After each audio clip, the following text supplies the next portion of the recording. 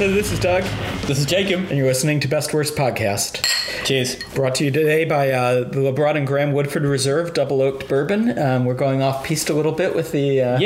From our typical single malts, but the wells run a bit dry here. And we've got it over ice. I must admit I'm not a big bourbon drinker, but it's quite nice with ice. Yeah, it's plus a change, plus it's still whiskey to some people. So, it's good for a Saturday afternoon in May, coming off the back of the Cannes Film Festival, which neither of us attended. Yes, well, it's a pretty exciting time looking at Cannes because, you just instantly sort of think of what are we going to get for NZFF this year. And we usually score well. Yeah, and we usually score really well with the prize winners. And yeah. So our plan for today is to talk about some of those prize winners and why we are or aren't excited to see them, as well as maybe some of the ones that were off the mark that we can make some with any luck some special pleading that they show up here anyway.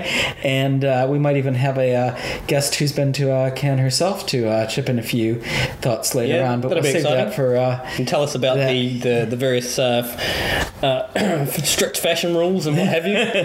The ins and outs of going to the festival. Yeah. For those of us who I imagine are 98% of our listeners who have never been and won't be likely to go anytime soon, but we can approximate it at home.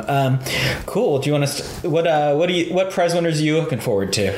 Well, I guess to a degree I'm looking forward to all of them. We've talked about the jury winner. Well, the film that won the jury, which was Yorgos Lanthimos' Lobster, yes. Which we've been waiting for a long time, and it's got a massive cast of kind of A-list Hollywood stars down to your lesser-known collaborators with Lanthimos in some of his earlier pieces. And it just looks bizarre and interesting. Yeah. So Lanthimos, of course, is the director of Dogtooth, which we've gone on a bit about, and we did go on a bit about this last time with Colin Farrell, John C. Reilly, Rachel Weisz, Ben Whishaw, Léa Seydoux, Olivia Colman, who I love. Yeah. And the premise is something about these people who are single who are brought to this hotel, and if they can't find love within 45 days, they get turned into an animal.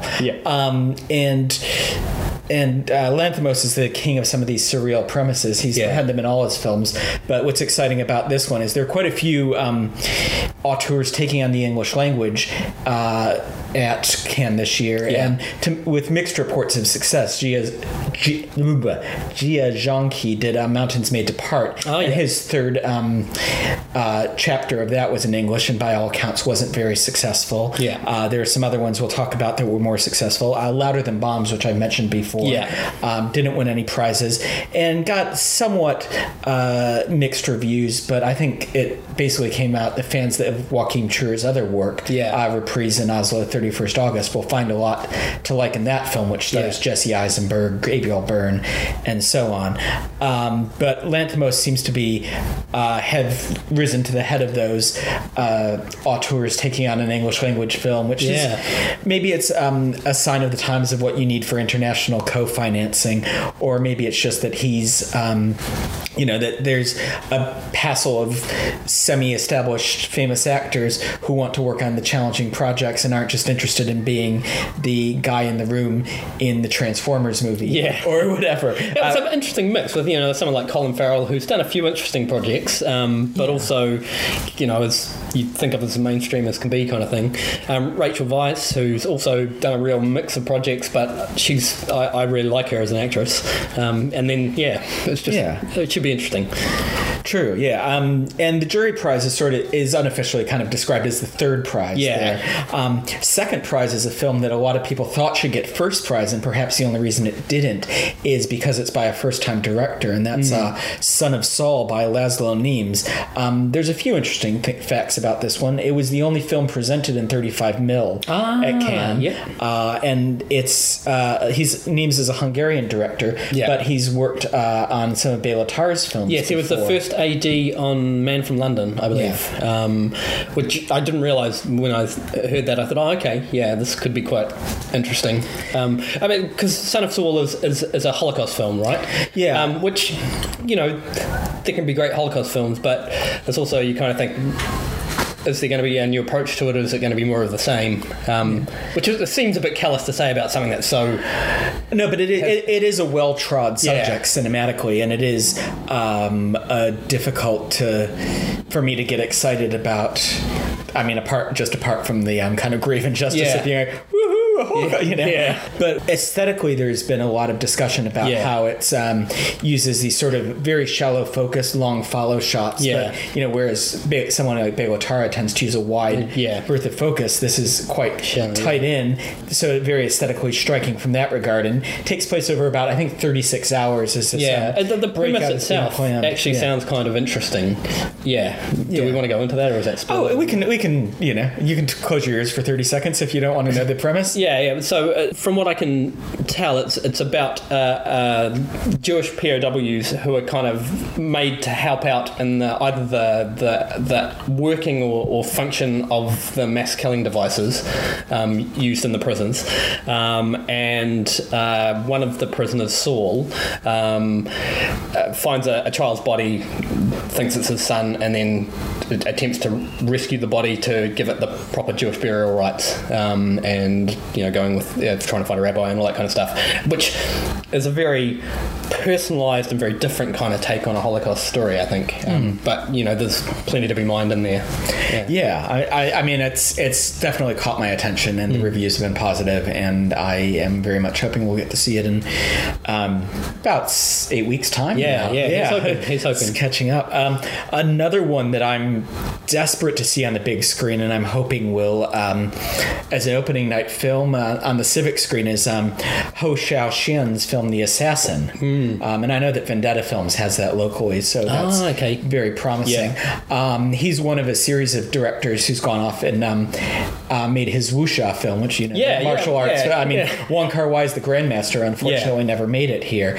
But have you seen much Ho Xiao Shin? A little bit, but no, I haven't seen most of his stuff. It's one of those directors I've been meaning to catch up on. I haven't as yet, because everyone who knows his work is, gives it great praise. Well, I mean, for me, he's a director that I've often admired more than loved. His films are beautiful. They're often quite restrained in their dramatic storytelling devices. Lots of long shots set in long in duration shots set in tableaus that are wide and with very little dramatic punctuation, so that if you're not keyed into them, they can feel a bit sleepy, to be honest. I saw Cafe Lumiere at the last film of a New Zealand film festival many years back, and I could feel just my body just saying, I just can't give this film what it last film of the run, man. Which is why I'm hoping it's an opening film, because it will command some attention, but it is also taking everything that he's learned, and it's been a passion project that's been slowly being developed for years and years now, and so that it's come into the world. Its critics say that it's beautiful, but that there's nothing there. The people who are pro it say that it's beautiful and ravishing, and that there are rich, deep veins of emotion. So it's an essential watch for me. I find it interesting, and I'm very keen to see it as well. But I find it interesting that many Chinese directors and well-known Chinese directors, it's almost like they feel like they, at some stage, they have to do this. Wuxia kind of film. I think it's not dissimilar to westerns for American directors, where you eventually, most directors will be like, I've got to get because that's my cultural heritage. That's you can be Jim Jarmusch and still feel like I've got to go do a western. Dead Man. Exactly. And the Coens with True Grit. Exactly. So I think that's probably something similar. I mean, Edward Yang, who did Yi Yi, was at work on a wuxia film when he died. It's always interesting to see somebody step outside of their comfort zone. Who's a director that you're quite familiar with, and take on something that's a privileged form. What other films are you looking out for? Well, I'm quite keen to see The Palme d'Or, actually, which is Dipan, which is by Jacques Audiard, who people will know from Rust and Bone most recently, and A Prophet. And The Beat My Heart Skipped before that, and I guess he's a director that's, for a lot of people, I think yourself included, has kind of floated around a sort of reasonable to middling, but not standout sort of. Oh, actually, I really run hot and cold. Rust and Bone, I am a huge fan of. I loved it. You weren't keen on The Prophet. Prophet left me completely cold. The Beat My Heart Skipped and Read My Lips, I both thought were pretty terrific, although Read My Lips goes way back now for me. And I don't know if I'd hold up to that. But The Beat My Heart Skipped was, I thought, a really strong stylistic exercise. It's a remake of James Toback's Fingers set in Paris. And having recently seen Fingers, which is quite a weird film, and not entirely successful to my mind, very 70s, and some of its experimentation with all the pros and cons that entails. I thought Beat My Heart Skipped was a really strong film. So, but the initial reaction of the critics I follow anyway, that many of whom were at Cannes when Deepan won, was surprise. That it did not was not a film that made a strong impression with most of them. It's certainly not an expected Palme d'Or winner. Having sort of read the synopsis, it does sound a little bit to me something that you might find in a... It almost sounds like a Fahadi kind of setup, where you've got some people from another country come to France and are trying to make a go of it. But in this case, it's a bunch of strangers who are kind of pretending to be a family, I guess, to get status in the country. And I mean, to be fair, I did like The Past, and we'll see. It does have that kind of sound of, this is a film that's good for you, rather than, I mean, part of what I loved about Rust and Bone was its exuberant embrace of melodrama and heightened cinematic technique, whereas The Prophet had a sort of dour literalism about it. And I think I feel like this many films into Audiard, I still don't have a strong sense of his directorial signature. I'm not sure he has one. And that's not necessarily a bad thing. Somebody like Soderbergh made wildly divergent films. But it just means that I can't get excited on the strength of the director for the film. Shall we dive into the acting awards then? What stood out for you? Well, the Best Actress award was split this year. So we had Emmanuelle Bercot for Monroy, and Rooney Mara for Carol, and so they shared that in Carol's Todd Haynes film. Emmanuelle Bercot, people may recognise her from a couple of films, at least that I know of. Police, which was the previous film by Mai Wen, who directed Monroy, and Carlos, which I never saw. I never saw either of those, actually. Oh, really? Carlos is supposed to be great. The Olivier Assayas. Olivia Assayas, Carlos the Jackal film. That's fantastic.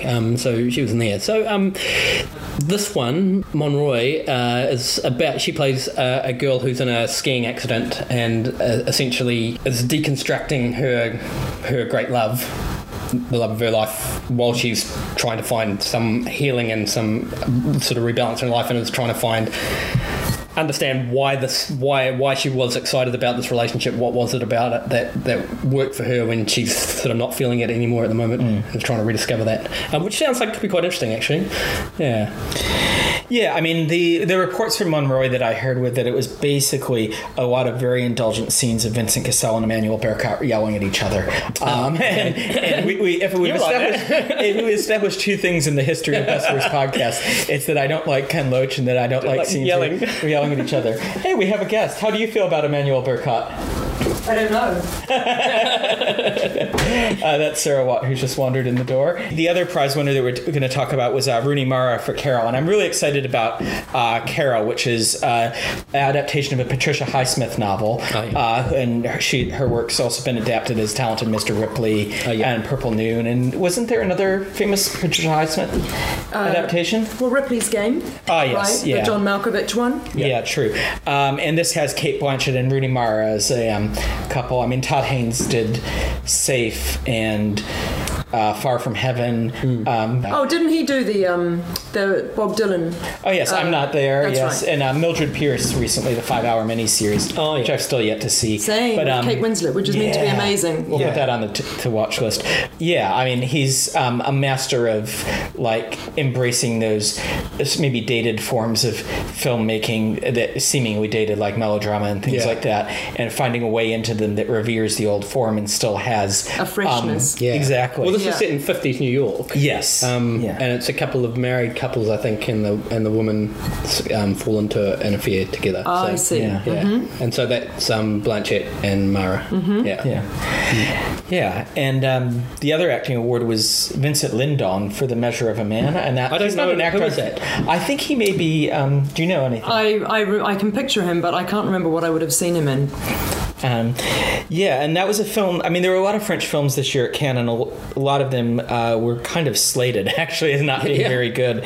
But that film, at least, like the premise is he's a 50-year-old that's starting over in life. Yeah, that sounds interesting, actually. I don't know in which direction the particular director would have taken it, but reading the synopsis it makes me think a little bit of the Dardennes, in that it's a man in his 50s who's been unemployed for a while, finally gets a job, and then is faced with a moral dilemma and has to decide, do I stay in this position? Right. Because it's taken me so long to get a job, and I'm older. Prepared to let it go. Right. Yeah. And so there's that moral dilemma, and that. But I don't know if he's taking it in a sort of a social realist kind of way, direction, or more mannered. Yeah.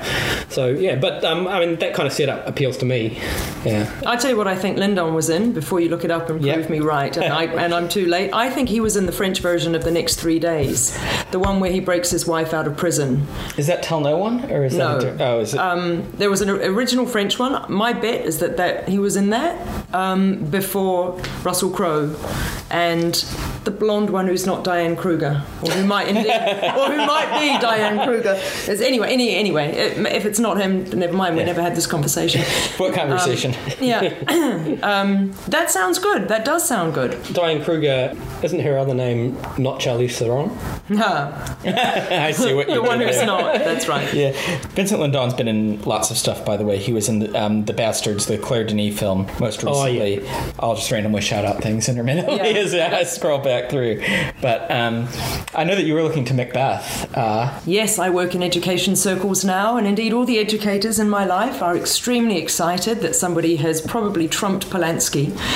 So that's Michael Fassbender and the beautiful Marion Cotillard, who is apparently, some reviews had said that she was not that great with the accent, the Scottish accent, hadn't they? Whereas others had said that she completely owned the role. So that is something to be excited about. I've only seen the 30-second snippet of the coronation, which looks fine, and the 30-second snippet of one of the battle scenes. And I think what's interesting for me is, one thing that's been remarked upon and is notable is that it looks a little bit like, you'd said, a cross between Braveheart and something, because they've got the paint on the pale blue paint on their faces. But also the use of, it's a 30-second snippet of two armies descending upon one another, and then it breaks into this very, very, very, very, very, very slow-mo, and it just seems like a very modern stylistic choice. It almost goes, I remember when Brotherhood of the Wolf came out back in the day, and I remember those fight scenes vividly, and it looking like something I'd never seen before. So it's almost as if they're going to inject an incredibly old story with very new sort of technical production techniques and that kind of thing. The other thing that's interesting to me, though, as somebody who teaches Macbeth currently, is apparently it's not all Shakespearean dialogue, but there are snippets of adapted. Yes, somehow, and yet there are bits that are direct from the play. So I'm not quite sure. I haven't investigated to see exactly how much of it is. You should have an interesting cadence in. Right. Well, it's the director is the Australian Justin Kurzel, and this is only his second film. His first film was Snowtown, Snowtown or the Snowtown Murders. I haven't seen it, but that keeps getting. This is the very worst of. It's a very polarizing film, and I saw it when I was in Melbourne actually before it had come out here, and I walked out of the film on a beautiful winter day that was quite sunny, and I just felt like I bathed in filth for 2 hours. And it's filth as in gratuitous filth, as in a bit icky, like a Vincent Gallo movie, or filth as in this was dark. I like just Gallo. I like the brown bunny. Whatever. But do you mean like I feel soiled, or do you mean I feel bummed out? I mean that it was 2 hours largely of sadistic murder, often shot with very shallow depth of fields and like kind of this very intimate sort of way and that kind of sense of naturalism that creates sort of a maximizes the upsettingness of it. It was based on true story, wasn't it? Yeah, and it seemed gratuitously. Yeah, it just seemed calculated to upset, and that was kind of all I got out of it. And I found it just and I heard a few comments to that effect. Yeah, it was incredibly hard to watch from people who would generally convey in film, at least once a week. Genre films. Yeah, right. And to that extent, he made a film that doesn't glorify these people who are real life killers. He doesn't, Scorsese and make it. Look how cool that was. Yeah, before they dive into the depths. And it's just like it's unpleasant from the get go, and it's not comfortable, and it's not nice, and so on a level he should be commended for that. On the other hand, it was a very unpleasant experience for me that I felt like, why did I even do that? It also reminded me of what Haneke was trying to do with Funny Games, which is make it so unpleasant that if you stay with it, it's an indictment of you as the viewer, which has always struck me as well. Yeah. Okay. So why, if I walk out, you happy? That may be your goal, but that. I don't necessarily need to put myself through that. So I'm fascinated, it will, and I've heard that this version of Macbeth is very violent as well. And embarrassingly, I may have seen Snowtown, but I've only seen Kurosawa's version of Macbeth, Throne of Blood. So, and that was many years ago, and all I remember is Toshiro Mifune covered with arrows like a porcupine. So, but all I remember from Polanski's is a head being lopped off and bouncing down some stairs, and I remember being pretty horrified but thrilled by that. So and I've seen some almost pantomimish BBC production from back in the 70s or something. It's interesting actually trying to find clips on YouTube to show the kids just to flesh out certain scenes or to give them a bit of an overview and whatnot. It is really hard. There's a McKellen and Judi Dench version that you would expect to be awesome, and it's so boring, and it's there's the witches scene from Blackadder season 1. Oh well, there is that. I should maybe look that up. You're right. And there's Scotland, PA, of course, which is the version of it set in a fast food restaurant in Pennsylvania with that's Christopher great. Walken. I didn't know that. Sounds awesome. It could be. We didn't probably mention before when our guest joined us that she's Sarah Watt of the Sunday Star Times and also my fiance. So those are all things that are true. And also that she's been to Cannes herself. And that was part of the reason to have you on today. Thank you. Tell us about the Cannes experience, Sarah. Thanks for asking, Jacob. I don't talk about it very often, but it was one of the most extraordinary experiences of my life. So back in, I think it was 2012 I went. I was working in a very different job at the time, and I was working in the kind of corporate job that I got a bonus. And I know what possessed me. My sister and brother-in-law, I think, were planning a honeymoon or a trip, and my parents started planning a trip, and I thought, you know what? I need to go on a trip. Now, I was single, I was footloose, fancy-free, and for some reason I thought, I wonder when the Cannes Film Festival's on. And so I checked the calendar, and this would have been the January of the year. Checked the calendar, found out that it was May, and booked myself a trip to Europe on the bonus that this unnamed corporation had so kindly given. given me. Thank you, Unnamed Corporation. Thank you.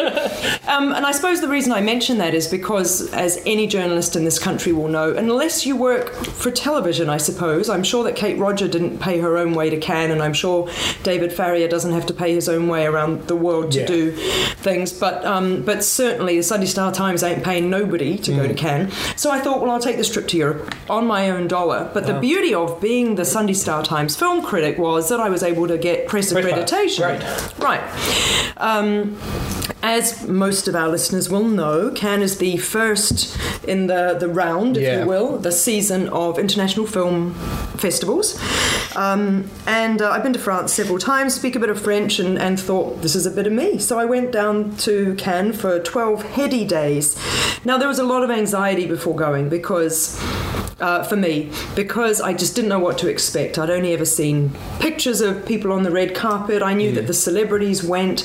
Kate had said to me in a very brief conversation, make sure you have at least one nice outfit. And so I guess there was this sense of, I don't really know how Cannes rolls, and I don't know what to wear, and I don't know what matters and what doesn't, and how does it all operate. It'll come as no surprise. It's an extremely well-oiled machine.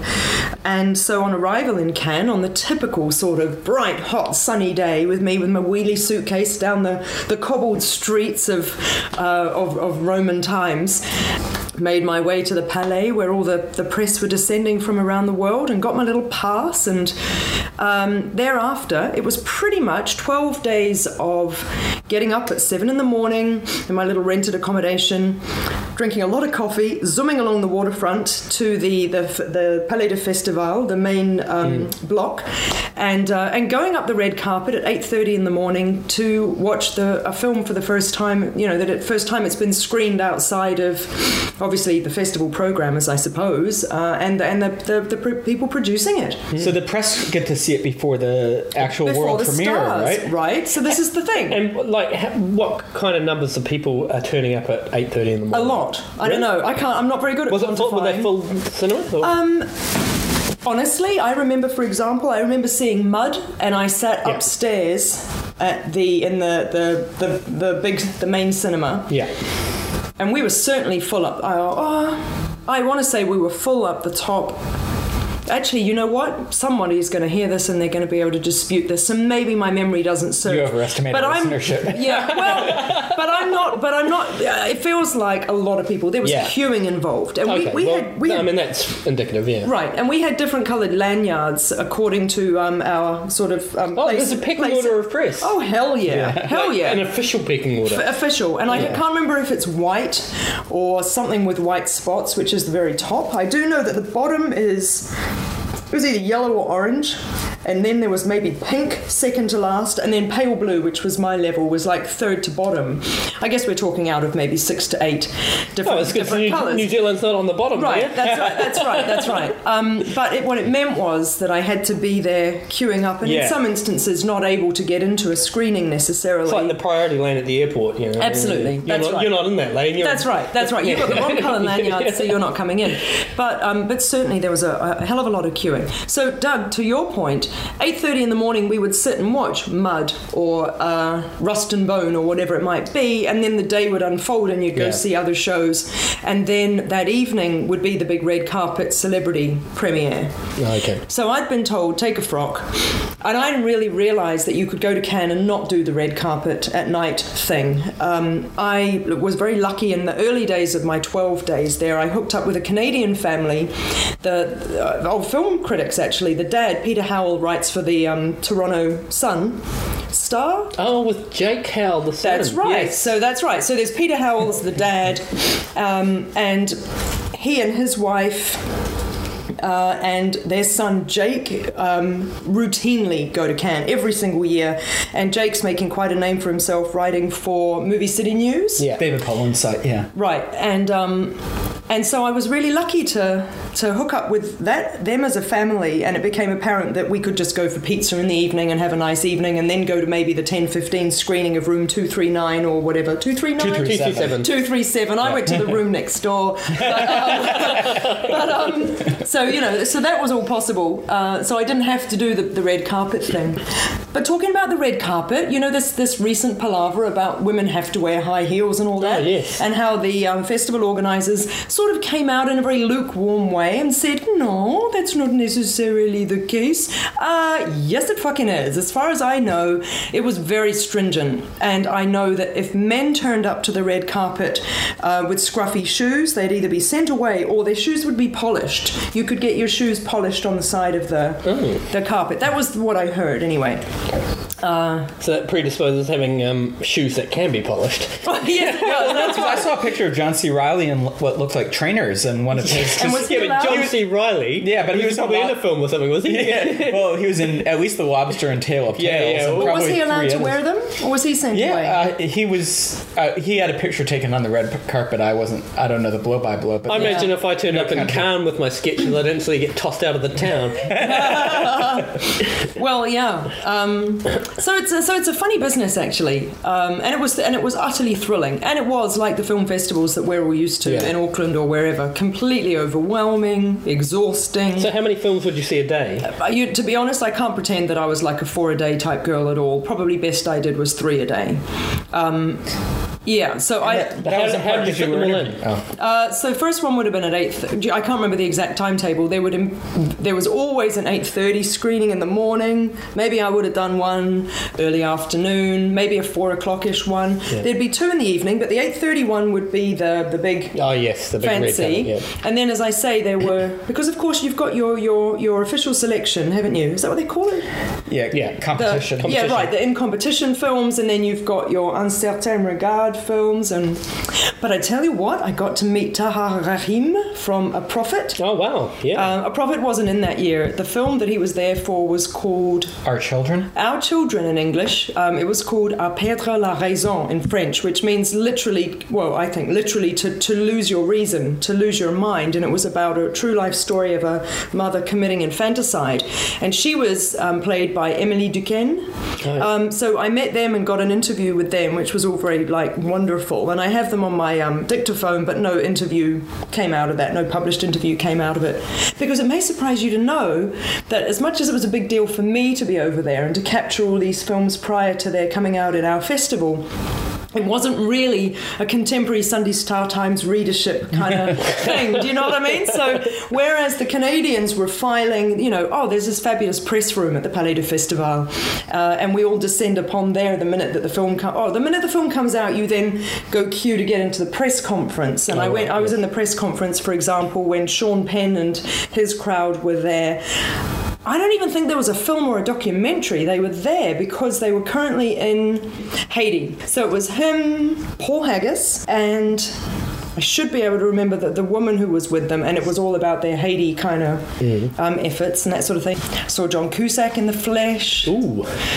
I had a thrilling moment standing in a queue for the loo after one movie, and suddenly Ewan McGregor walks past within a foot of me, followed by Did you find yourself mysteriously getting out of the queue? No, I was all just like, oh. And then Jean-Paul Gaultier, a couple of feet behind him, and then Alexander Payne, a couple of feet behind him. Oh, wow. So have you ever seen Femme Fatale? What? No. The film? Oh, it's at a Cannes. All right. We'll watch it sometime, and then you can tell me whether it's just like that. Yeah. I've got just a kind of question, because I know very little about the town itself. How big is this place? Or small? Yeah, I'm not good with describing stuff like that, but it's a small town. But it is a small. Are we talking like? We talking maybe Napier, or are we talking Huntly?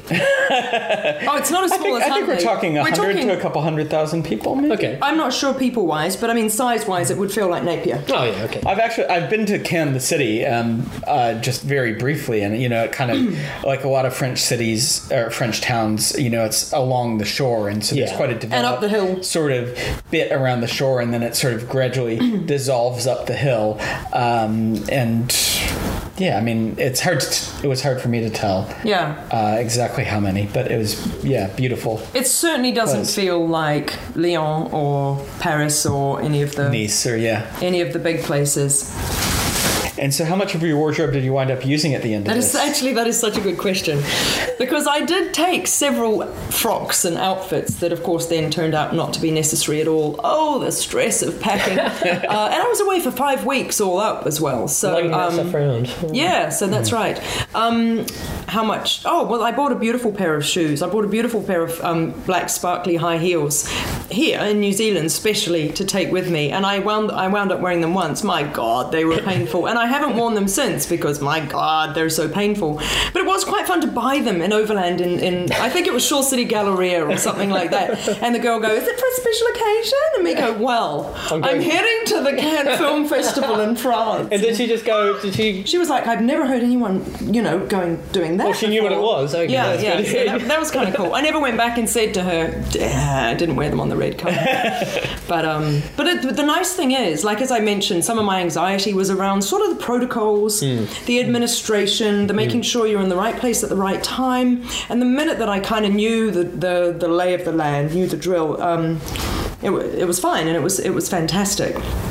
And I saw some terrific films and saw a whole bunch of terrific people. And what were your standout films from that year? Rust and Bone, most definitely. Yeah, that would have been fantastic. I loved it, and I was so surprised and disappointed when it wasn't programmed into our festival here that same year. That same year. And I was in touch with one of the programmers who said that she just didn't. She lives in Paris. I thought, well, certainly did. Sandra Reed used to live in Paris and go down to Cannes, and she just didn't love it. And I thought, what a great marketable film, I thought Perdre la Raison was also an excellent film. I saw Room 237 and indeed Room 239, the sequel, were fascinating, and that was a cool thing to watch quite late at night. I love that film. For all the fanboy interest and all that sort of thing. But you know what? I saw the Central Park 5 documentary about the Central Park 5, and I remember finding that quite disappointing. Mud, I did not love. I know that goes against a lot of people who thought that was I thought it was all right. I haven't seen it still, so. Reality, Matteo Garrone's second film, Reality. I actually really liked loved that. Same, I really liked it.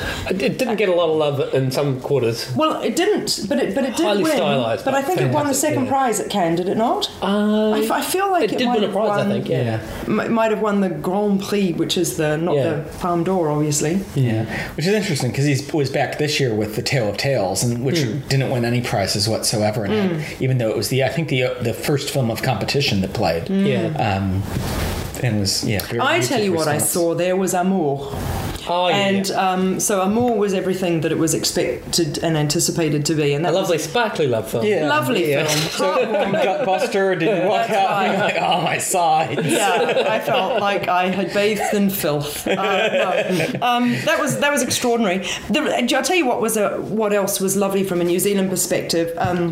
That was the year that of the 10 short films in competition, Zia Manvawala's Night Shift was in competition at Cannes. So I met Zia and her producer Matt, and it was really thrilling to be in the screening of those films and to see the New Zealand Film Commission logo zhuzh across the screen, and then to watch my airport and South Auckland and Samoan people, on screen in Cannes. That was beautiful, and it's a shame that she didn't win. I thought hers was certainly in the best 2 or 3 of the 10.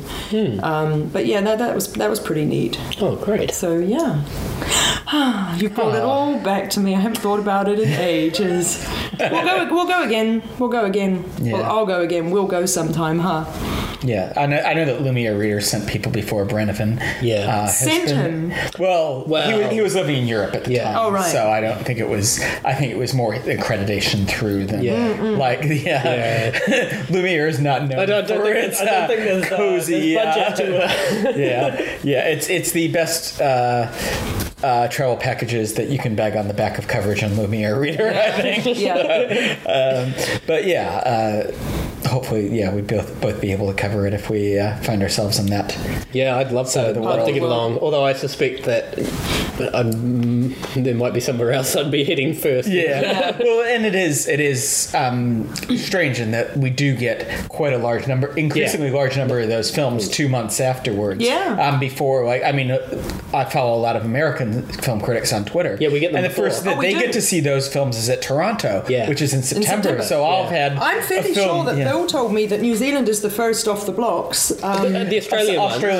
Sydney and Melbourne will get some as well. Before us. But Sydney may be getting increasingly more because I saw this year they booked in some before they even debuted at Cannes. Yeah, because Sydney is very soon after Cannes. It just started. Gosh, so they have to make that call sight unseen. So they can get stuff that then gets slated and be like, come see the film that everybody at Cannes hated. Although sometimes that's Melbourne, good, Yeah, we have a really interesting mix. It's interesting because with NZIFF and Melbourne, there's a real there's some sort of crossover, particularly with things that get picked up by particular distributors that kind of cross the ditch. But there's also kind of quite a difference. I used to, when our friend Nige was living in Melbourne, we'd quite often compare notes and send programs back and forth about what had made it there and what had made it here. And Melbourne's generally a bigger festival, but they don't always get quite the pick that we get sometimes. Yeah. That's interesting, because Melbourne is a city that's so much larger, and I often look at their program and be like, oh, they've got that and that.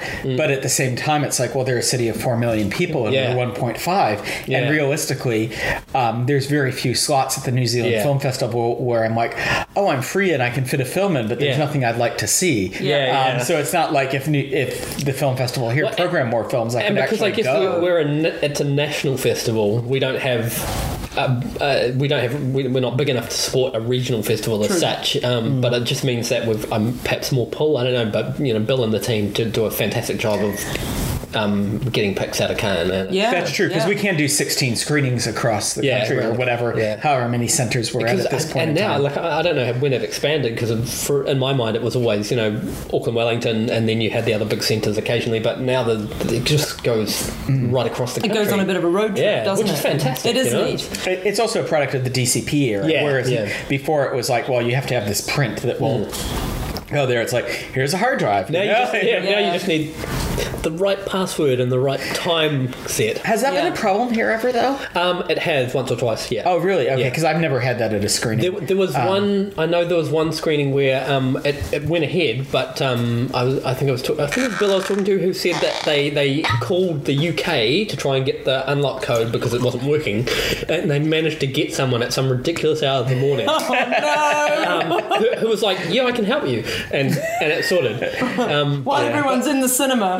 All waiting. But it's just... but I've heard of that happening at New York Film Festival, where they had to cancel a screening was it Black Hole Thin Ice that came without the subtitle subs? file. Yeah, that's true. I did hear about that. That was a screening I was supposed to be at, I couldn't fit the but that happened with Limits of Control on 35. Yes, I was at that screening as well. Where, that wasn't DCP, that was film, and one of the first reel was stuffed, but because it was Jim Jarmusch, no one quite knew what was going on. The people who were screening it didn't really know. And we're at the Civic, they were playing it.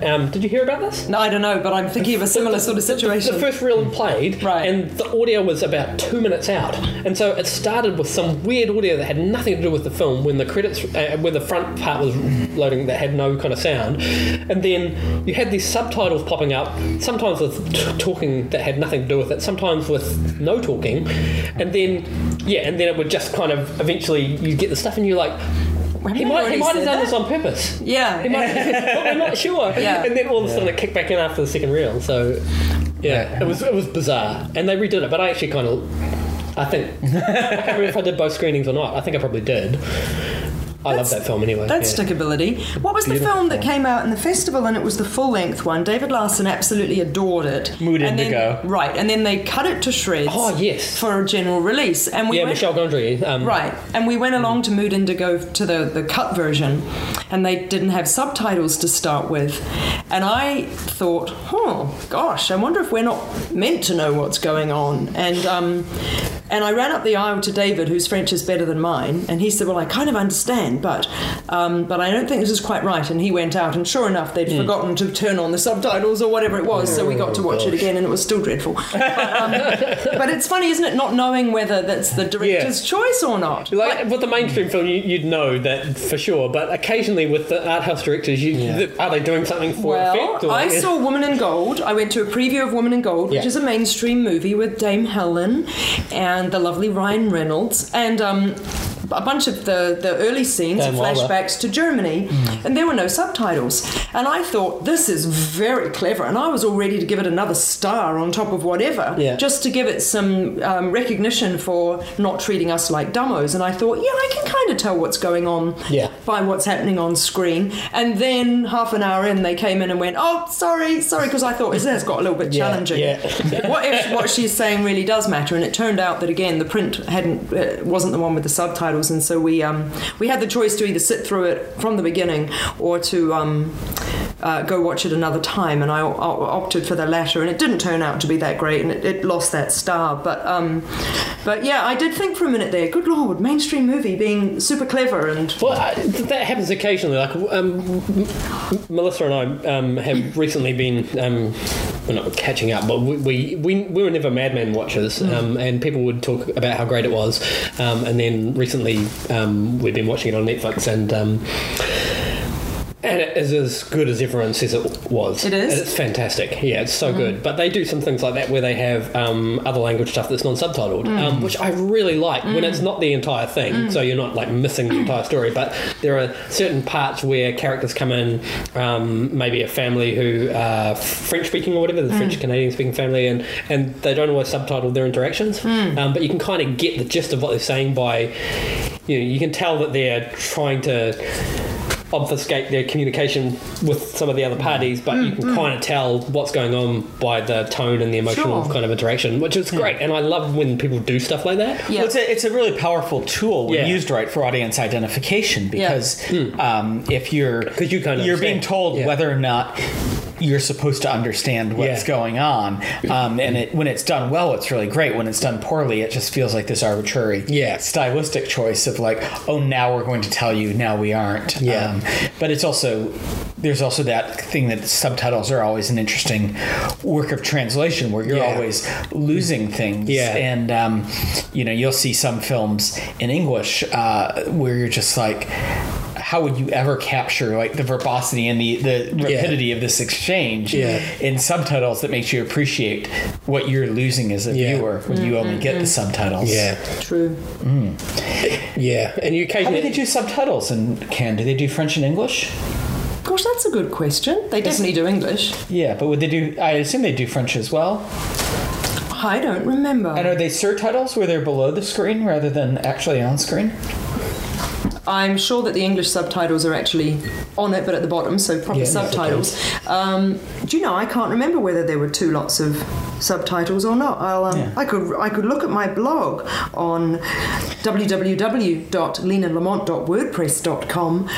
If you want a blow by blow of what it was like to be there, that's where you should be reading. And maybe I've said there, or maybe I haven't at all. I can't quite remember. Okay. But you'd assume, like In the Fog. In the Fog was one of my less enjoyable moments at Cannes that year, and that's Russian, isn't it? Yeah. Sergei Lozinska, Ukrainian. Who's Ukrainian. Oh, yeah, sorry. Whoops, that matters. So I'm sure that there would have been French and English subtitles, but I can't remember. And they must be off-screen, some of them, surely, because that would be taking up a lot of real estate to have two sets. Don't know, I don't remember how that could have happened. I saw Journey to Italy. They were doing a re-release of Journey to Italy. The Rossellini Bergman. The Cannes Classics. Yes, it was. Yes, it was. That was depressing as ever, the second time around. Was it well attended? Because yes, it was. I've heard people before complain that, like, everybody runs to the new films and nobody goes and watches the classics. It was. It was in a small screening room. I don't mean like 70 people small, but I mean it was in like a large auditorium kind of place rather than the main cinema. And I'll tell you who else I saw in there for a Q&A was Alexandre Desplat, the composer. And that was pretty neat, actually. That was rad. because I think 5 of his compositions were in the films that were... maybe it was more. He's about as prolific as Takashi Miike is directing films. Right. Yeah, I remember when he did the score to Birth, I'm like, oh, this is a guy to follow, and now he's everywhere. He did Godzilla and Grand Budapest Hotel. Yeah, I must admit, I'm not keen on all of his work. The thing that I applaud in him is, unlike Hans Zimmer, for example, you can pretty much always hear a Zimmer soundtrack, whereas I quite like the fact that obviously Desplat has, and it's Desplat apparently, not Desplat, but nonetheless, or Desplat, he does have a slightly discernible style, but it doesn't sound like he's repurposing his content, like Philip Glass, for example, who is also prolific, but I think that Philip Glass just goes, all right, which arpeggio shall I use for this? We'll go with the E flat. That was a good one, and knocks that one out. So that was pretty neat. That was some of the cool shit about Cannes. Well, actually, everything about Cannes was amazing. Oh wait, it's the uncool shit. No, no, I don't mean that so much. But that was some of the good stuff. Were those extraneous? Like I tell this anecdote about how I sat down at the Woody Allen documentary, and Woody was not there to my recollection, but a bunch of people related to the film were. And I sat down, and I was getting ready for it, and there was a little bit of an introduction at the beginning, and this guy came along and sat in the seat in front of me, and he kind of had buffy hair, and I was like, buffy hair, dude, you better sit low in your seat, else I'm going to be saying something. And then sure enough, they're on stage and they're saying, well, some of the filmmakers are here, great, and we'd like to welcome so-and-so, and our producer Brett Ratner's here, Brett, and the guy in front of me stood up, and I was kind of like, it's Brett Ratner. Right. I wish I had sort of said to him, dude, you better sit lower because I can't see past your stupid hair. So was the Woody Allen documentary sort of like San Andreas, that other produced film? It was so similar. It's honestly like I felt like I was watching a remake. The Woody Allen documentary was fascinating as well. Was it the 4-hour cut or was it the shorter version? It was shorter version, but it was the version of that 4 hour. Was it made for TV or something? I think it was made for American HBO television. Or something. Not PBS, actually. It was really great. It was fascinating. So, there was heaps of good stuff. I'll just say one final anecdote, just to give you some ambiance. Please do. I had looked up Airbnb and found a fabulous little... kind of a little, not even quite studio, little one-room apartment along the waterfront, so that I could easily walk 10-15 minutes in the morning quite fast to get into the main hub. And it was on a busy road with buses back and forth, so that was all good. But it was quite noisy. And one night, because I didn't go out partying because I wasn't invited to go out partying at all the Australasian gigs or whatever that might have been. So I was home certainly on a Friday or a Saturday night, wanting to go to sleep because I would have had an early start the next day. And there was a huge venue looking a little bit like a big stately home across the road, pumping bass house music until quite late. And I actually put clothes on and went across the road and in my inimitable way said in perfectly reasonable French, do you think you could turn it down a little because I'm trying to sleep across the road? And of course the guy was just like, sure, like no. I thought I'd give it a chance. I was like, dude, it's like 11 or whatever. Maybe it was like after midnight, whatever. I didn't think I was that unreasonable, but they were just like, lady, you're having a laugh. So that was a bit of a I can understand that they were like, lady, you're having a laugh. Yeah, right. Because it's Cannes week. But also, or 2 weeks or whatever. Yeah. But also, parties of that nature, if you turn up at 10:30, you're well early and by yourself. Yeah. Well, it was too loud. Yeah. So don't you realise we're here to watch movies at 8:30 in the morning? Yeah. So Oh well, someday we'll get to go back and tell everybody at Cannes that they're keeping us up. One last question: did you get to go on any yachts? No. Ooh. No. There were plenty moored in the bay, but I didn't go on a single one. Did not go on a single one. I didn't know the right people in those days. I don't know that I know the right people now. But there's time to meet the right people, I suppose. Yeah, I think I'm past the age where in my youth I probably would have gone out on a yacht. Sneaked into one. Snuck out on a yacht. I've done things like that in this country and other countries where you've just got to find yourself in places. Yeah. Doing interesting things. Yeah. I think the real question is, why doesn't the New Zealand Film Festival have more parties on yachts? Yeah, well, Considering we're in Auckland, City of Sails. In July. We need to get a new sponsor. Exactly. Lots of women in bikinis. I'm sure that someone could stretch to that. Men and... maybe. Doesn't matter. Cool. Thank you so much for taking the time Thanks, to Sarah. That was join a us pleasure. in your house. All right. Kruter or Rams by Grimmer Hakanarsson. Did we mention that this is the annual version of us butchering foreign names? I could leave it. Not annual. We pretty much do it every time, but I think this is in particular.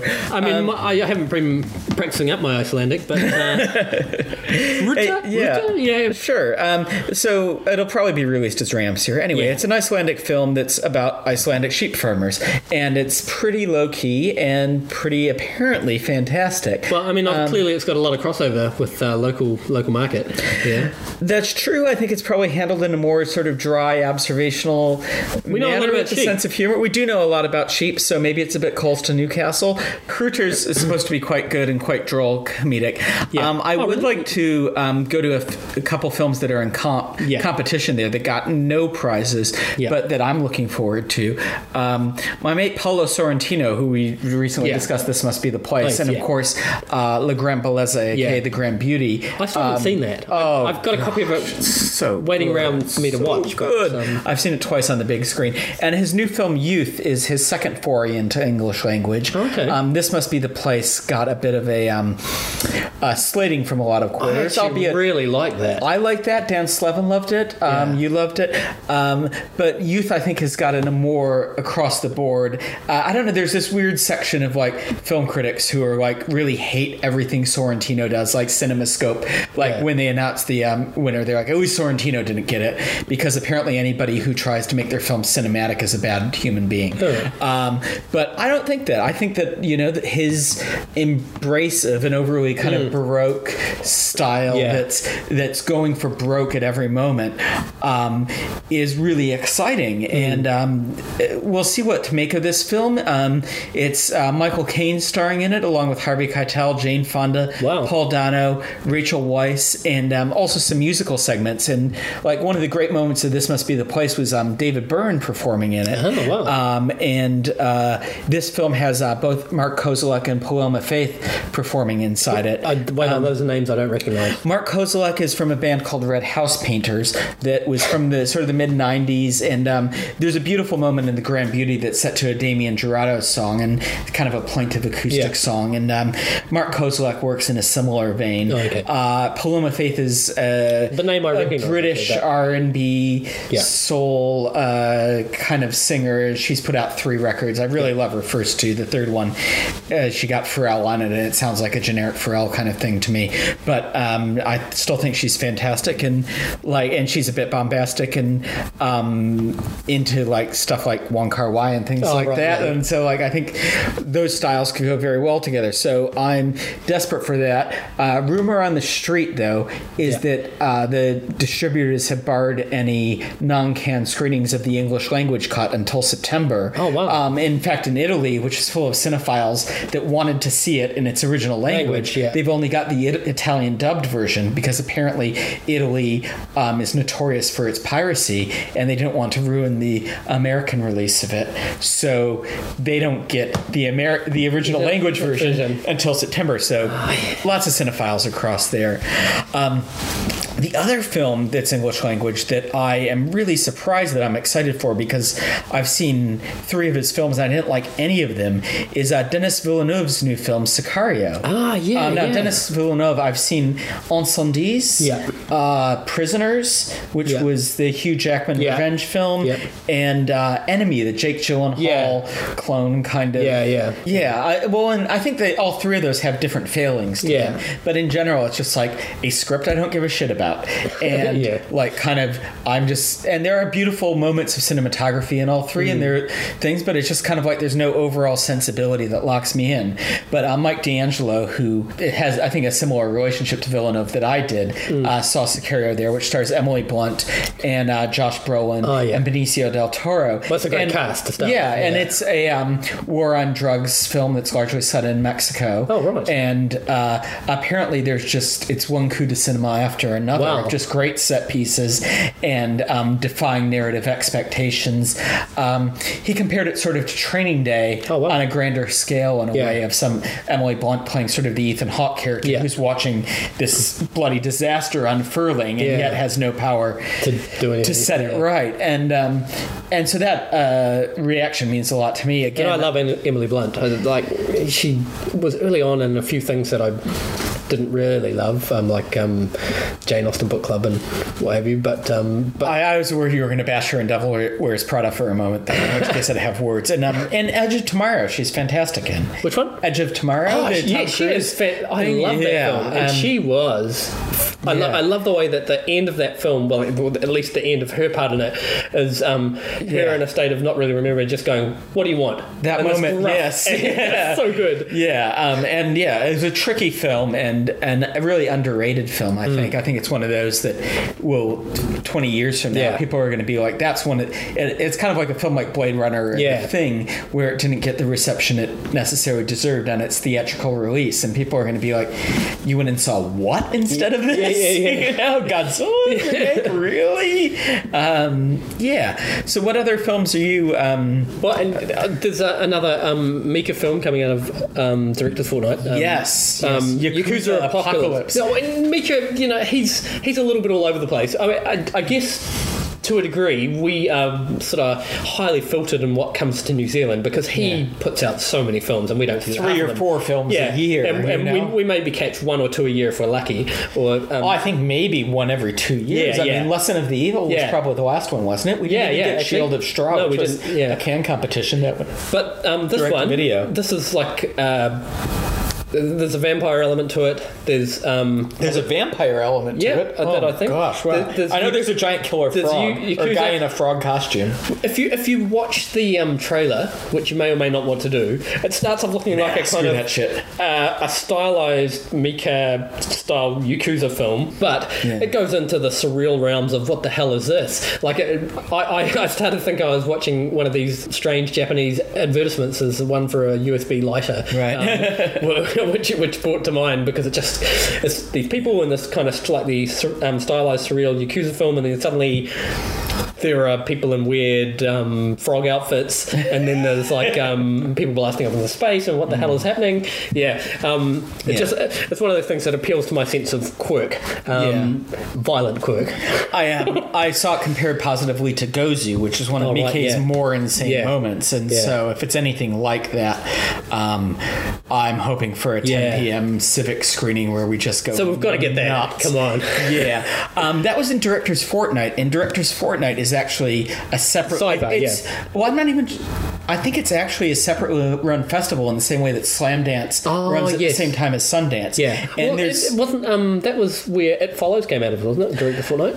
I can't attest to that. That's quite possible. I think it was. I think it originally did. No, you might be right.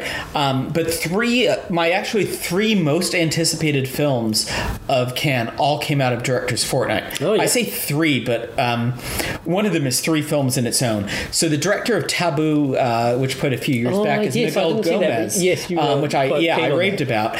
He's done a 3-volume series called Arabian Nights, and that is somehow a remix of the original Arabian Nights tales, transposed to present-day Portugal, with some documentary element of the political issues of present-day Portugal, and all the accounts of it are raving, and it just seems like one of those mixes that shouldn't work a bit, you put your chocolate in my peanut butter. Oh wait, this is brilliant. And Gomez is Taboo was the best film that I almost ever walked out of, because 5 minutes in I'm like, I can't deal with this, and it's just like, oh wait, as you saw what it unfolded, and that the artifices which initially became annoying were a text that he was commenting on, and especially in the second half as it became enmeshed in the world of silent film and using that as quotes in a way was just ravishing and heartbreaking, and bringing this whole sense of cinematic history to a film that had very contemporary resonances with immigration issues in Portugal and things like that. And so I'm not yet ready to say he can do no wrong, but there's certainly benefit of the doubt category. So another director's fortnight film I'm really keen about, if Arabian Nights is the maxi feature, then The Exquisite Corpus is the mini feature. It's only 18 minutes, but I'm praying that we get it. Okay. It's by the director Peter Cherkasky, and he's had a film that played many years back called Instructions for a Light and Sound Machine. I believe he's Austrian. I might be getting that wrong, but he does these very experimental films where he repurposes existing footage and creates loops and plays with the textures of 35 millimeter. One of his most famous films is called Outer Space, where he takes a loop of footage from The Entity, the 80s horror film, and transforms it into this physical experience of a film that's almost destroying itself by its haunting.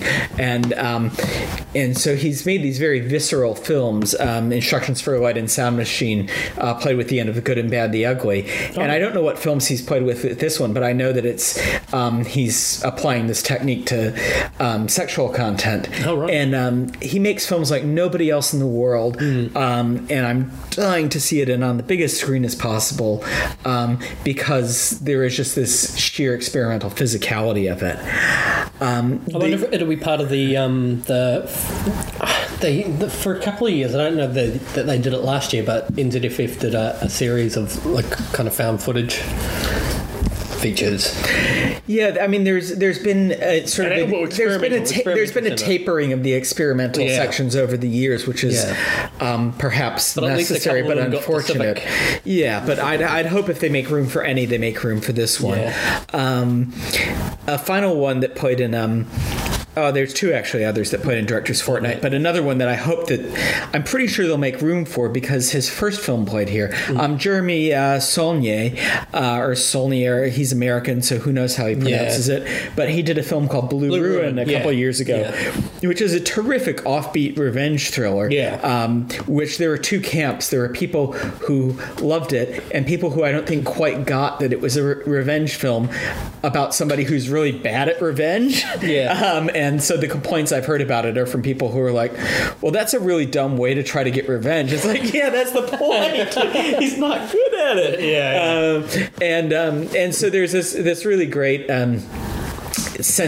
brilliant cinematography, great quiet sense of humor, really amped up stress levels, which seems a perfect match for this new film, nice unsettling Green Room. The only things I didn't quite buy in Blue Ruin were a couple of the performances, and he's upgraded the cast this time. So Green Room has Anton Yelchin, Imogen Poots, Alia Shawkat, who you might not recognize the name, but she was maybe in Arrested Development.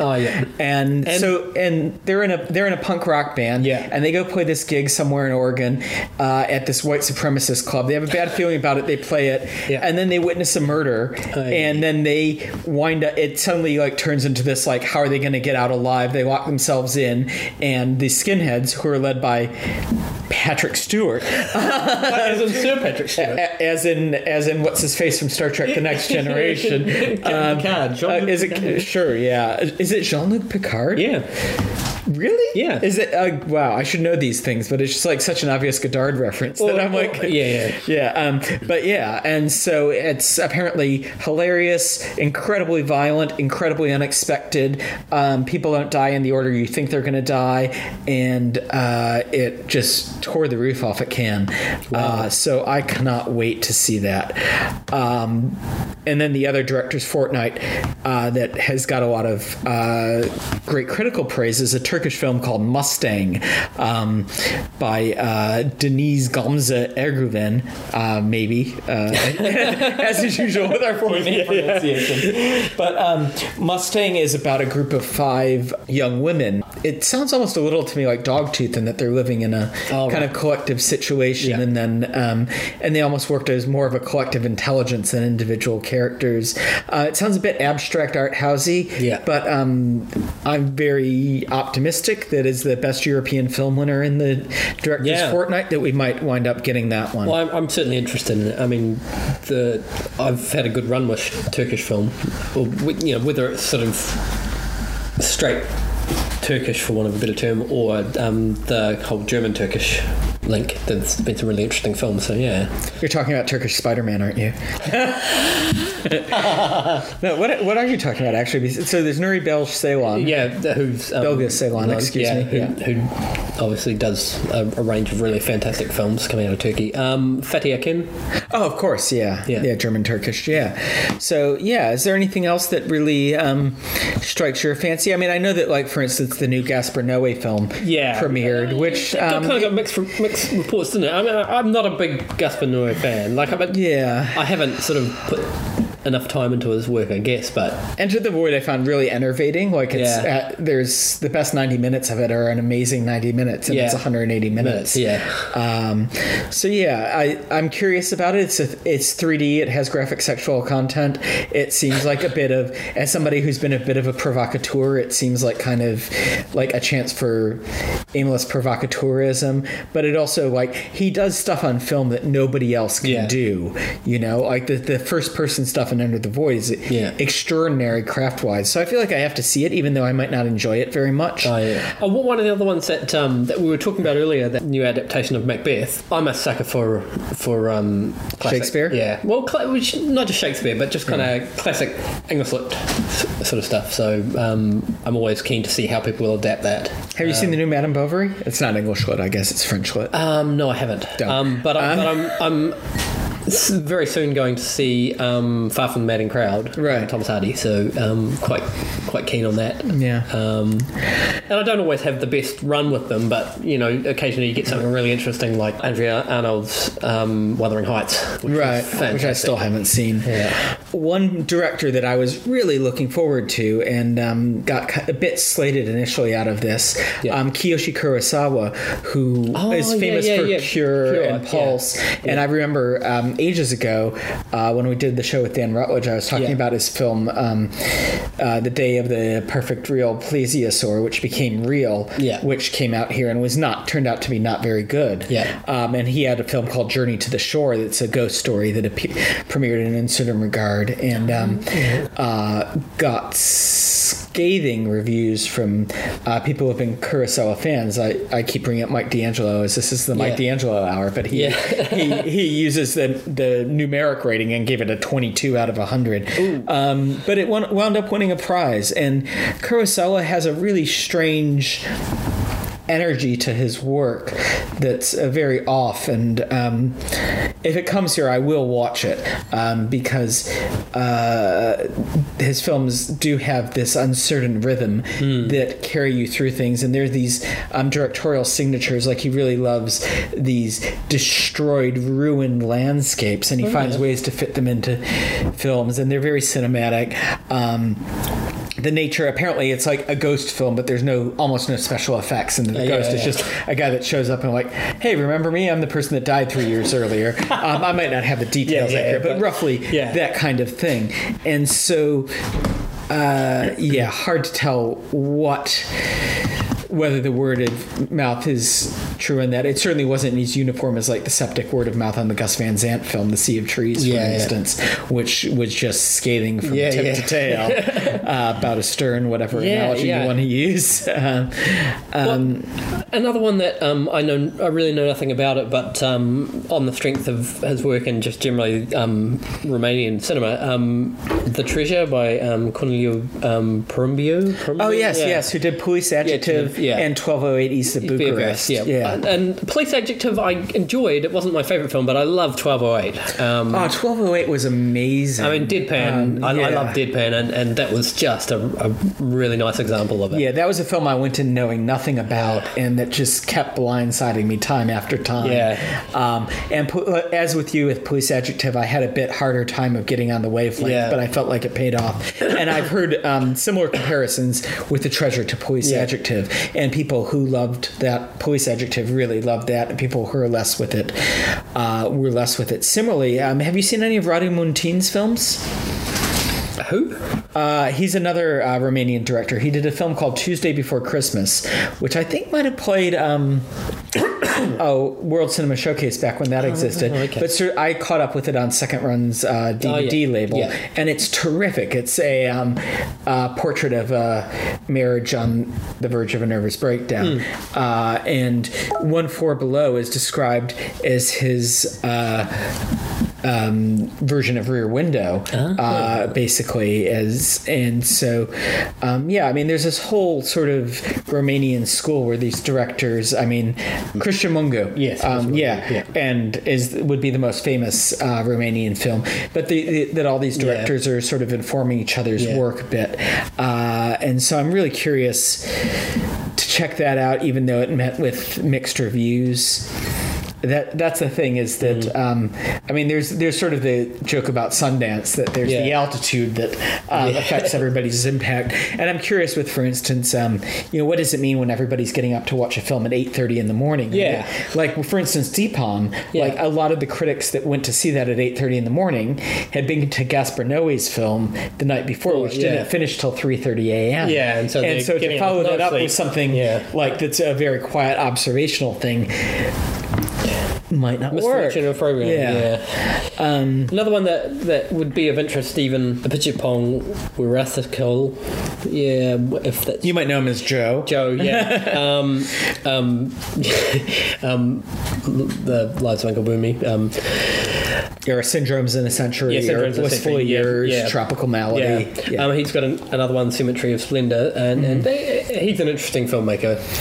So obviously his stuff is going to be, whether it's going to grab you or not, it's probably worth looking at. There's this interesting thing, and I'm going to digress a bit because even more than normal. I've watched a couple new release films this week, preview screenings. I watched San Andreas, and I watched Aloha, the Cameron Crowe movie, and Tomorrowland as well, which you were in as well, which maybe we can talk about. And both Tomorrowland and Aloha are really ambitious, confused misfires.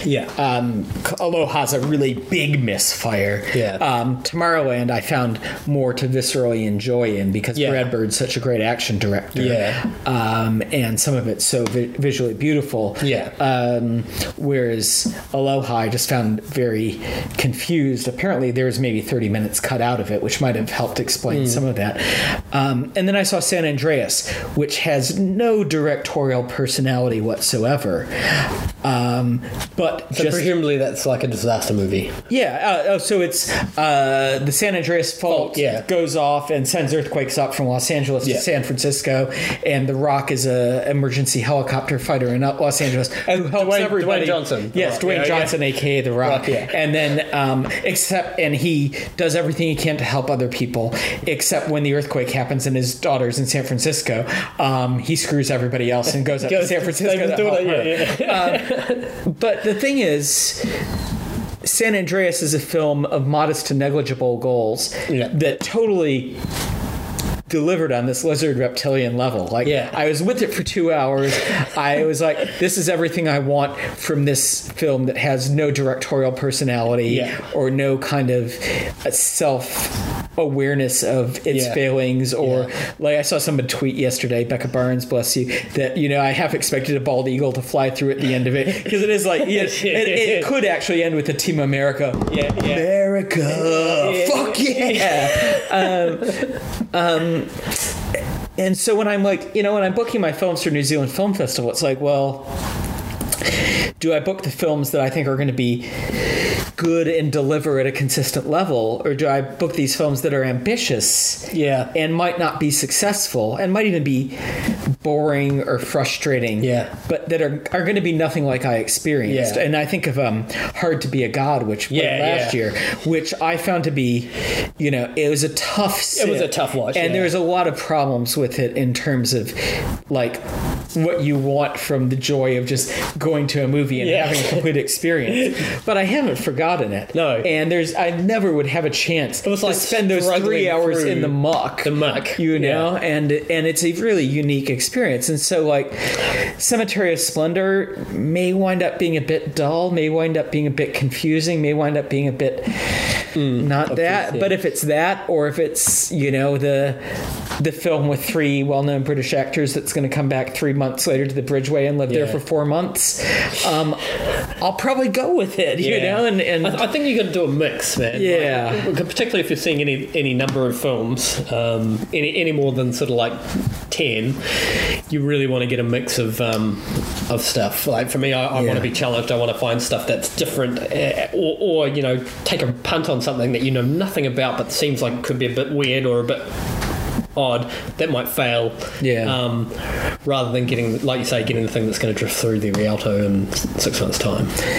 Yeah, and that's always a bit of a crapshoot.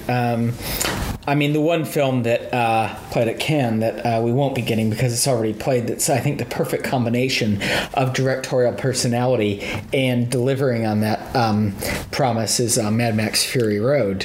But I haven't seen it yet. No, I think I'm hoping to see it on Tuesday, actually, in a couple of days' time. So. Yeah, I'm seeing it again tomorrow. I've seen it once. And it's a difficult film to talk about because it was so highly praised, and I felt that my reaction to it the first time, that I got very focused on minor things that weren't quite as good as I expected. And with the benefit of having watched a couple weeks of movies since then, I'm like, wow, this is a fantastic film because it delivers on both that sense of a directorial signature of something that's very unique, very personal, and very outside of the mainstream of what's delivered, and yet services every need of a massive blockbuster. I mean, one of the problems with it is not a fault of the film. It's a fault of the fact that we've seen so much CGI that nothing really surprises us anymore. Nothing takes us off our seat. Anything's possible. And so one of the things that made me really excited about it was watching some behind-the-scenes footage recently and realizing how much of that was CGI. Yeah, it's really that was really just pulled off in the field, and it's actually those trucks are exploding in real time and turning over, and those guys that are on poles and swinging back and forth are guys. And that it's just like, oh my god, how did anybody? It's kind of the reaction I had at the end of the Raid, where there's 3 people alive at the end. You're like, I don't think 3 people deserve to be alive at the end of this film. When you saw the list of 20 odd medical staff. Yeah, exactly. And so I'm really looking forward to seeing that again. And having that having had sort of the first breathless kind of wave of praise sweep over me the day before and going. And I guess that's the other side of Cannes as well, is that Cannes is the kind of the zone for really weird or highfalutin art house sort of material, but it's also a place where there's no pre-processing. Yeah, where Pulp Fiction came out of it. Films that might have been a bit kind of different, but certainly have mainstream appeal. Oh, sure, but I think it's also. I mean, I think one of the things about seeing something in that environment is you haven't been pre-programmed, like all these films that we've talked about, and others. They're marketing machines with them now. Yeah, well, even ones that don't. Like there's the new Hirokazu Koreda film, Our Little Sister. That's and he did Still Walking, and Afterlife, and Air Doll, and Like Father, Like Son, and. People have seen that there and it's a really nice film. It's a bit of an Ozu retread and it's a bit quite polite, but you'll probably quite like it. It's like, okay, well, I know what I'm getting into, and with all these films that have played there, you kind of have at least this initial thing that maybe you watch and you're like, oh, I agree with this, or I disagree with this, but it's that compass point that locks you into something that you're expecting it relative to, which was my experience with Mad Max. And so that's, I mean, like for instance, when I mentioned 1280s to Bucharest, that was one that was literally like, well, I'm in town and I've got a slot to fill, and this sounds sort of interesting. And it's that difficulty that I think we've talked about before in here of how do you capture that joy of being a cinephile and being like keeping up to date and all this stuff, and yet at the same time wanting to have that sense of discovery, you know, that you had when you were much younger and you didn't know what was supposed to be good or what wasn't or whatever, and you didn't have 53 reactions on Twitter within 12 hours of a screening to tell you what you were supposed to think of it. And you know, like for instance the Amy Winehouse documentary, which is from the director of Senna. Like I don't have any particular interest in Amy Winehouse's music. I don't have any particular antipathy towards it either. But you know, it got great raves, and I mean, I didn't have any. I could almost substitute that exact sentence for my feeling about racing before I saw Senna, and Senna was quite a good film. Well, Senna, I just found pretty run of the mill doco. Were you not a fan of Senna? It was okay. Oh, okay. Yeah. If I can damn it with faint praise. I thought Senna was better than okay. But, and I think maybe part of that's like working in documentary stuff and seeing like just the way that it worked without a narrator and with just using contemporaneous footage to tell the story. I found like really inspiring from a craft level. But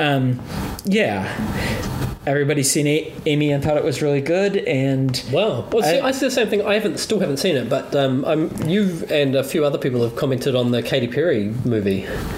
Oh, that's a whole different cup of worms. The Katy Perry movie is not a great piece of craft, but it is kind of fascinating in the antagonism between its goal of myth making and what it actually reveals about Katy Perry in the process of making it, and this kind of, you know, this sort of promise behind the scenes look that has to be fit into a marketing schema, and yet these bits that, especially because of her breakup with Russell Brand during the movie, that can't help but sneak through.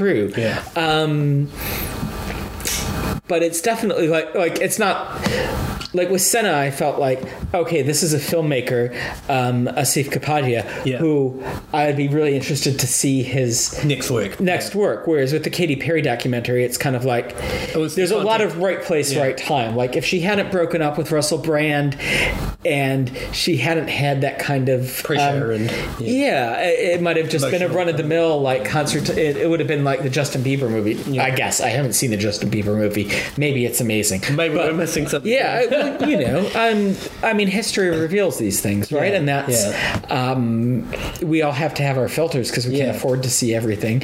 And even if we have the luxury of advanced screenings, we don't have the time, and so we have to go like with our instinct. And my instinct is I can't be fucked with the Justin Bieber movie. But you know, 20 years from now, people are like, actually, you know, that's the Gimme Shelter of 2012 or whatever. It's like, really? Okay. Oh wait, you know it is. And but the Katy Perry movie was more just a lack of the time and what was happening. I think so. I think that's the case with a lot of documentary, really. But for me, that was surprising because I just thought a Katy Perry movie, whatever. Why would I want to see that? But actually, well, people have made comments which made me think maybe I do want to see that. I've watched it twice and I found it fascinating both times. But I think I'm also like, anyone who's seen Jake knows that I'm really interested in this idea of identity. And like there's Katy Perry, who is a human being, who is now like probably in her mid-30s or something, early 30s at least. And there's Katy Perry, who's the eternal performer, the eternal teen who's appearing there and has to be like this vessel for 13-year-olds to be able to project themselves into. And there's just this complete tension between these two things that would exist at the best of times. But this whole kind of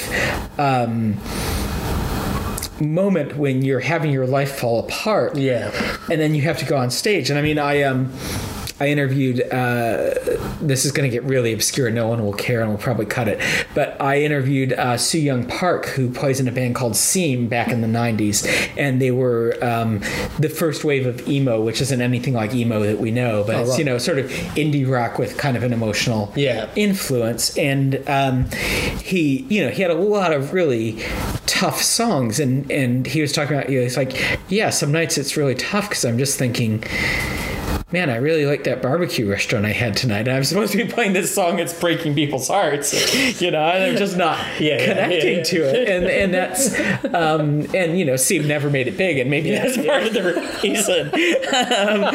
But Katy Perry has to get out there and make people believe in her, and she has to, be that performer, be that persona, no matter what's going on in her life. And there's something, and I've used the word before in regard to this film, there's something Kafkaesque about this idea that, like, you can be anybody that you want, but then you have to be that person for the rest of your life. Because she created the Katy Perry identity, right? It's not like something that somebody said, this is now who you are. It's like, and she went through this whole phase of, like, actually I'm a Christian, gospel folk singer, and, actually I'm these other, actually I'm an Alanis Morissette clone. Okay, now I'm this, teen pop idol. And so she went through these identities. She found one that worked for her.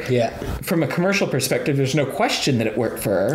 But now she has to be that no matter where she is as a human being. And now she has to square the distance between her as a human being and this successful commercial enterprise that she's running, that also has all these other human beings that are costume designers or backup musicians or whatever that are involved with it. And if she were to say, forget it all, what I want to do is be an experimental noise musician and play feedback for 20 minutes. That'll mean the jobs. Exactly. It's not just a decision that affects her. And so I think that's fascinating. And that doesn't mean that the craft of Katy Perry, part of me, is something that most people will find revelatory, but it does capture a lot of moments that give insight into that in a way that a lot of other documentaries don't. Do you have anything to add? Well, I do not so much to that. Tomorrowland. Let's talk about Tomorrowland. We're totally off cam now, but that's okay. You're still listening. David found great fault with this film. There's great fault to find with it. For valid reason. Like you, I kind of came out in a positive sort of place with it. It certainly has faults. It twists itself up in its narrative, and it kind of gets a bit muddied in terms of what it's trying to kind of get at thematically. Or even just on a basic plot level. I think. Kind of confuses itself in terms of this dual narrative with the George Clooney character and with the younger one, Casey, who's in actress I don't know the name of, who actually does really well. For me, the strength of the film were the two young actresses, actually. One who played kind of an animatronic character. That's a bit of a reveal, but and Casey, the main girl, who you'll see in the trailer touching the pin and disappearing. They were fantastic, and they were what drew me into the story. And there's other great aspects to it, like Brad Bird shoots some quite good action sequences. And as a kind of an entertainment piece, it works reasonably well. But Britt Robertson, by the way, is the name of the older actress in it, and Raffi Cassidy is the younger actress. Yes. I was quite impressed by her, actually. She kind of she's fantastic in it. She stole the movie for me. But in terms of the film itself, has it's got that whole kind of thematic theme of looking at the future and figuring out how we get past the sort of the degradation of ideals that we've sort of come to, and it uses ideas a bit around kind of climate change, poverty, global poverty, all these ideas, and the idea of hoping for something better and how do we achieve that, finding it's about idealism. And I mean, in some ways it feels kind of naive. I'd agree with that. But in kind of the sense of this tone of hopeful optimism and the power of youth and the creativity of youth, it reminded me of some of the films I saw in my youth. What films are you thinking of? Well, for me, I was thinking of things like, not that it seems at all like these films in terms of its narrative content or anything like that, but films like The Karate Kid, films like Back to the Future. I buy that. Other people have mentioned E.T. Right. But films that have an optimism and a sense of youthful naivety, pushing past some of the jadedness of age and coming up with alternative solutions to things. Yeah. It's got that sense, that tone of hopefulness, but also wonder that kind of comes with it. And for me, I think it's a film that is actually made for its target audience, which I would peg somewhere kind of between 8 and 16, maybe. Yeah, I think it'd be quite confusing for 8-year-olds. It might be. I could be wrong. You've got a 7-year-old. Narratively, it might be confusing, but I think it's confusing for adults. Yeah. I've seen adults take the exact wrong answer. But tonally, I think it presents this feeling that I related to as a kid, and I think it does that reasonably well. I think you're right about the tone. I think it's hard for me because it's a mess. It is a mess. And there was a deleted scene that recently linked that was 3 minutes of talking about what the point of Tomorrowland was. And at the end of it, it says, and in 20 years, it'll open to the world. Yeah. And there's been this horrible, horrible misreading of it that says, oh, actually, Bram Bird is just doing Ayn Rand's Atlas Shrugged. Yeah. And he's created this world where everybody goes to create a utopia and get away from the world and let all the poor people rot. And it's like, when I watched it, I was like, that's the exact opposite of what, I mean, it's kind of like, yes, it's a world that's apart from the other world. It's creating a separate space for people to be able to innovate and bring it back to, bring positive change to the world. It's as connected to Atlas Shrugged as it is to Lord of the Flies. And they're both like worlds that are apart from our world where something evolves. But like in terms of the themes and ideas that are being developed. And it's very clear at the end. I mean, the first thing, not to get too deeply into spoiler territory, but one of the first things that once Britt Robertson has the agency to do that she does is restore the link between Tomorrowland and Earth. Yeah. And that interplay of that is that it is supposed to be about the idea of this optimistic worldview. And the funny thing about Tomorrowland is the actual antagonist is malaise. Yeah. It is this dispirited, defeated notion that we all have as human beings that the world is going down the tubes. Yeah. And that's incredibly hard to dramatize in any film. Yeah. Much less, or in any medium, much less film. Yeah. Where you actually have to have somebody, a character, who's embodying it. But of course, the people who created Tomorrowland had this idea of positiveness. So there's this whole confused, like, oh, well, I'm actually want the world to be better, but I couldn't figure out how to make you guys make the world better, so I'll make you think it's worse, and then you'll get happy, but then you really like dystopias. And it's like, really? It's just all a bit abstract in a way that's not very visceral. And these are all things that are wrong with it. Yeah. But I loved it anyway, I just think that, like, optimism is hard in film. I mean, Aloha is another film that tries to be optimistic and falls on its face. San Andreas, in its own weird way, tries to be optimistic, but in a really cynical way. But I just think that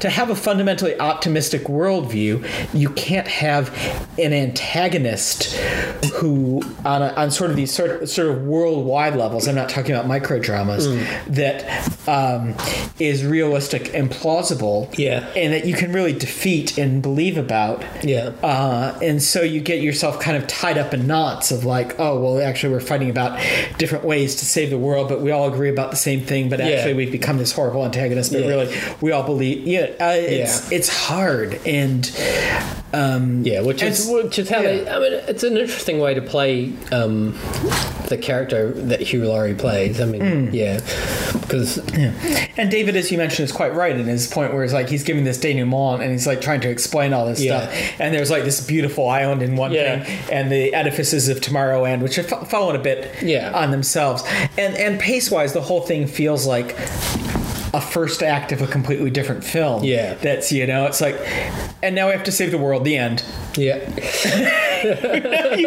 You're just kind of, and you can see the scars of kind of the editing of it. Yeah. But then definitely, I saw Hugh Laurie and his interaction with George Clooney's characters as unnecessary exposition, or at least possibly necessary, but it just dragged the film.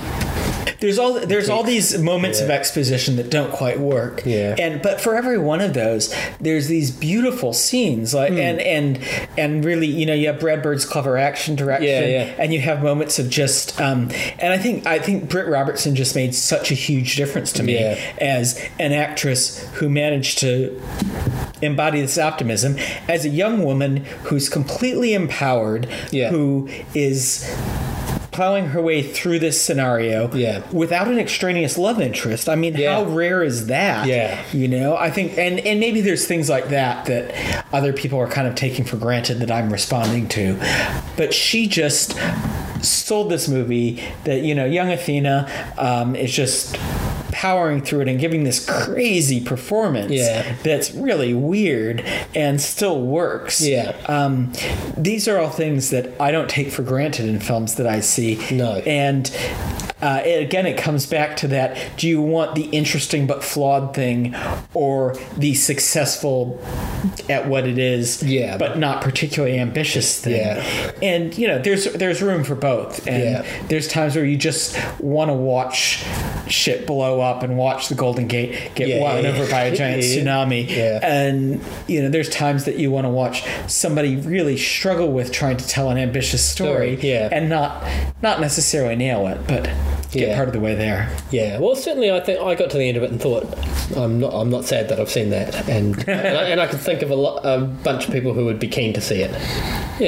Cool. Anything else that we should talk about, or shall we wrap this up? It's been a pretty long chat. So we'll wrap it up. We can have some mercy on our listeners, and and here's hoping that we score as well for NZFF if we have in the past from Cannes. And maybe get some of those other ones around the world. I'm really excited about Cartel Land, which has already been announced.